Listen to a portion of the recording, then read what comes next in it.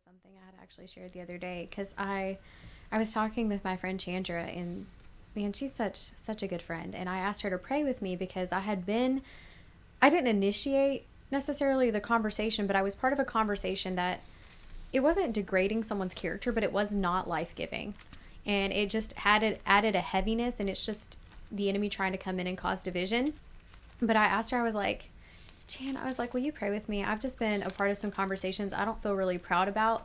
And I need you to come in agreement with me here because I need to be the person that stands up whenever someone's speaking doubt or they're not saying something that is true or kind or necessary. And I need to be the person that says, hey, this isn't life giving and I'm not going to participate.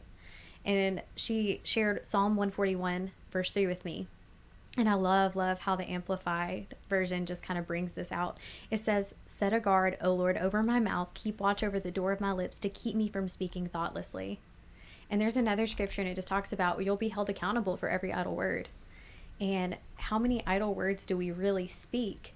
And we're thoughtlessly saying them. We might be complaining about somebody or talking about someone's business that isn't ours, or saying something that isn't life-giving and it doesn't have any, like, it's not going to produce fruit and it's not going to profit. And how many conversations do we know better, but we don't choose better? We maybe don't say anything bad, but we're also allowing it to come in. We're allowing other people to put junk in our yard. And maybe we're around jobs that are hard and people are speaking. They're not speaking life. It's spirit of gossip. Mm-hmm. And what are we saying? Not just to not contribute to it, but to correct in love and say, you know what? That's not the standard the word has put in my life. How can I respond to this person in love? But Lord, help me to set a guard over my lips so I'm not participating in something that isn't going to profit here. Yeah, that's a good point. And that's something that I've kind of been thinking about at work. There's a lot of gossip that goes on. And I don't like to take part in it because it involves someone that's in charge of me. So I don't know, like, I just don't feel like that's very fruitful. But I struggle with, like, when it's going on around me. What do I say? Or do I just walk away? I mean, there are times when I just walk away, but sometimes, I mean, I can't do that without looking, so, like, what would you guys say to that? Like, how would you handle a situation where, let's just say you're hanging out and then some people are hanging out with you and then they start gossiping.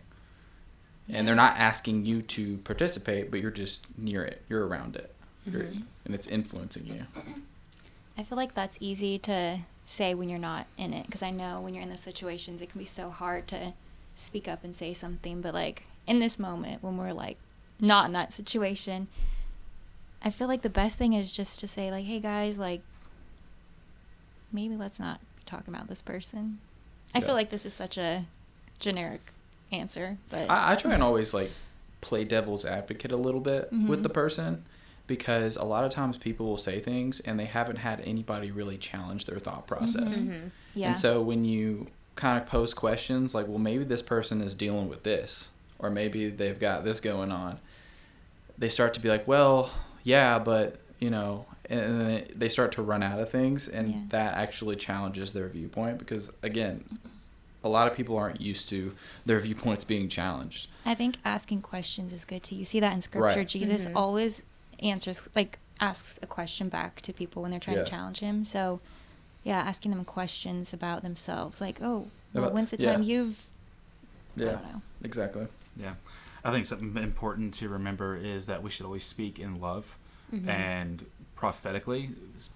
And by that, I mean speaking about Jesus or bringing it back to Jesus so that he gets the glory. These people, like, if they're not Christians, then they aren't held down by Christian law.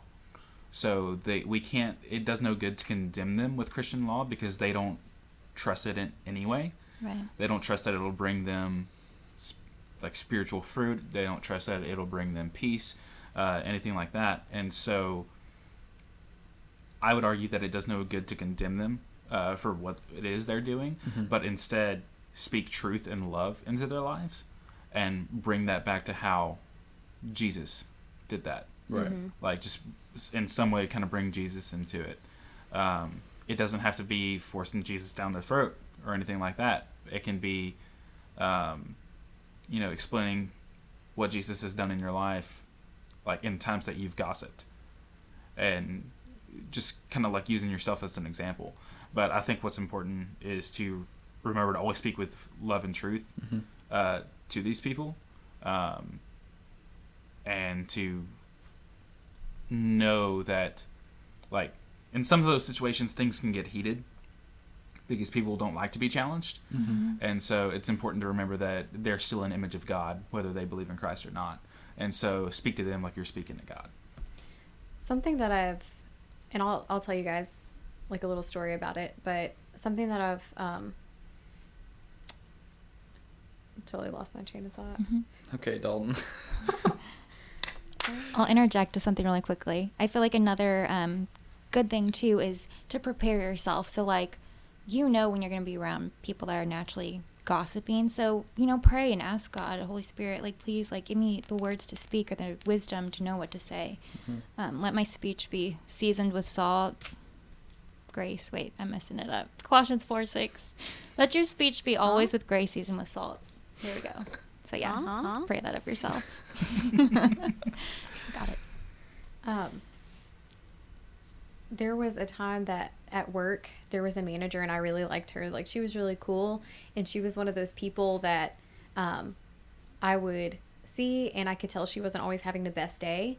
And I would do this thing where if I see someone that doesn't look like they're really pleased to be around people, I'll make it a point to acknowledge them, because I feel like Jesus does that. He'll do that like constantly in scripture. You see him acknowledging people that other people don't acknowledge. And people want to be seen. Okay. Yes. They want to be spoken life into. They want to be acknowledged. So I would just say hello to her. And she didn't know that one of the coworkers was my friend, and she had said something in regards to them, because they pulled one of the technicians to go work at the front of the store and have her help. And this manager would get frustrated with her just because she thought she was, they just didn't mix. I'm going to word it like that. And she said something, and I walked up to it, the manager did, about my friend, and she didn't know.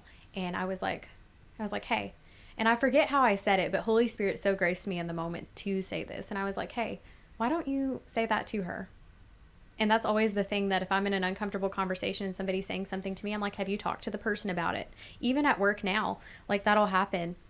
And I'll be like, hey, have you talked to the person about it? Because there's a difference if we're trying to find a solution to coach somebody to grow versus just saying that they're not doing what they need to do as well. Like, we don't need to be talking about how they're not doing well. We need to talk about a solution on how to coach them and get them to grow. And so I'll be like, have you went and said that to them? And if they're like, oh, well, no, I'm like, well, then you don't need to be saying it to me. Right. Yeah. And I've literally made a couple people's mouth drop by saying that. Now, there have been times, like I said, I've ended up being around conversations and I didn't step up like I know that I needed to. And God's really been bringing me back to that lately of, you're salt and you're light. And where there's light, there can be no darkness. And so if there's a conversation that isn't producing light and it's not life-giving, you need to bring the light to it. And so I'll be like, hey, why don't you go and talk to that person? And I explained to that manager at the time, I was like, this is genuinely how she is. I've hung out with her outside of work, and she just likes to do her job, but she likes to have fun at work. And so anyway, fast forward, I didn't go tell my friend that the manager had said that. I prayed about it. I left it alone, but I did address the manager, obviously. And then the manager ended up going to her and apologizing and said, hey, I don't know if she told you. I just wanted to let you know that I said this and I'm sorry. And then they actually ended up being really cool. Wow. Yeah. And my friend was like, actually, she didn't tell me. And it meant so much to that manager that I didn't go spread what she said, that I just addressed her and left it alone. And that literally, they ended up having a friendship at work after that. So you can have the opportunity to speak life and speak what's true and kind of necessary. Pastor Bill said it like this. He quoted somebody, I forgot what the guy's name was, but he was like, if you want evil to prevail, it's when good men sit around and do nothing. And so we do have a place and a position to step up. And when other people are saying negative things, we need to say positive things, because just like negativity is contagious, and if you're in a good mood and you're around people that are negative, joy is contagious too. Yeah. Joy is contagious, and you can go into a room and you can set the temperature of the room, or you can just be the thermometer and read the temperature that's already set for you. And you have to pick at that moment what you're going to be whenever you're speaking and over yourself and you're talking and having conversations with people.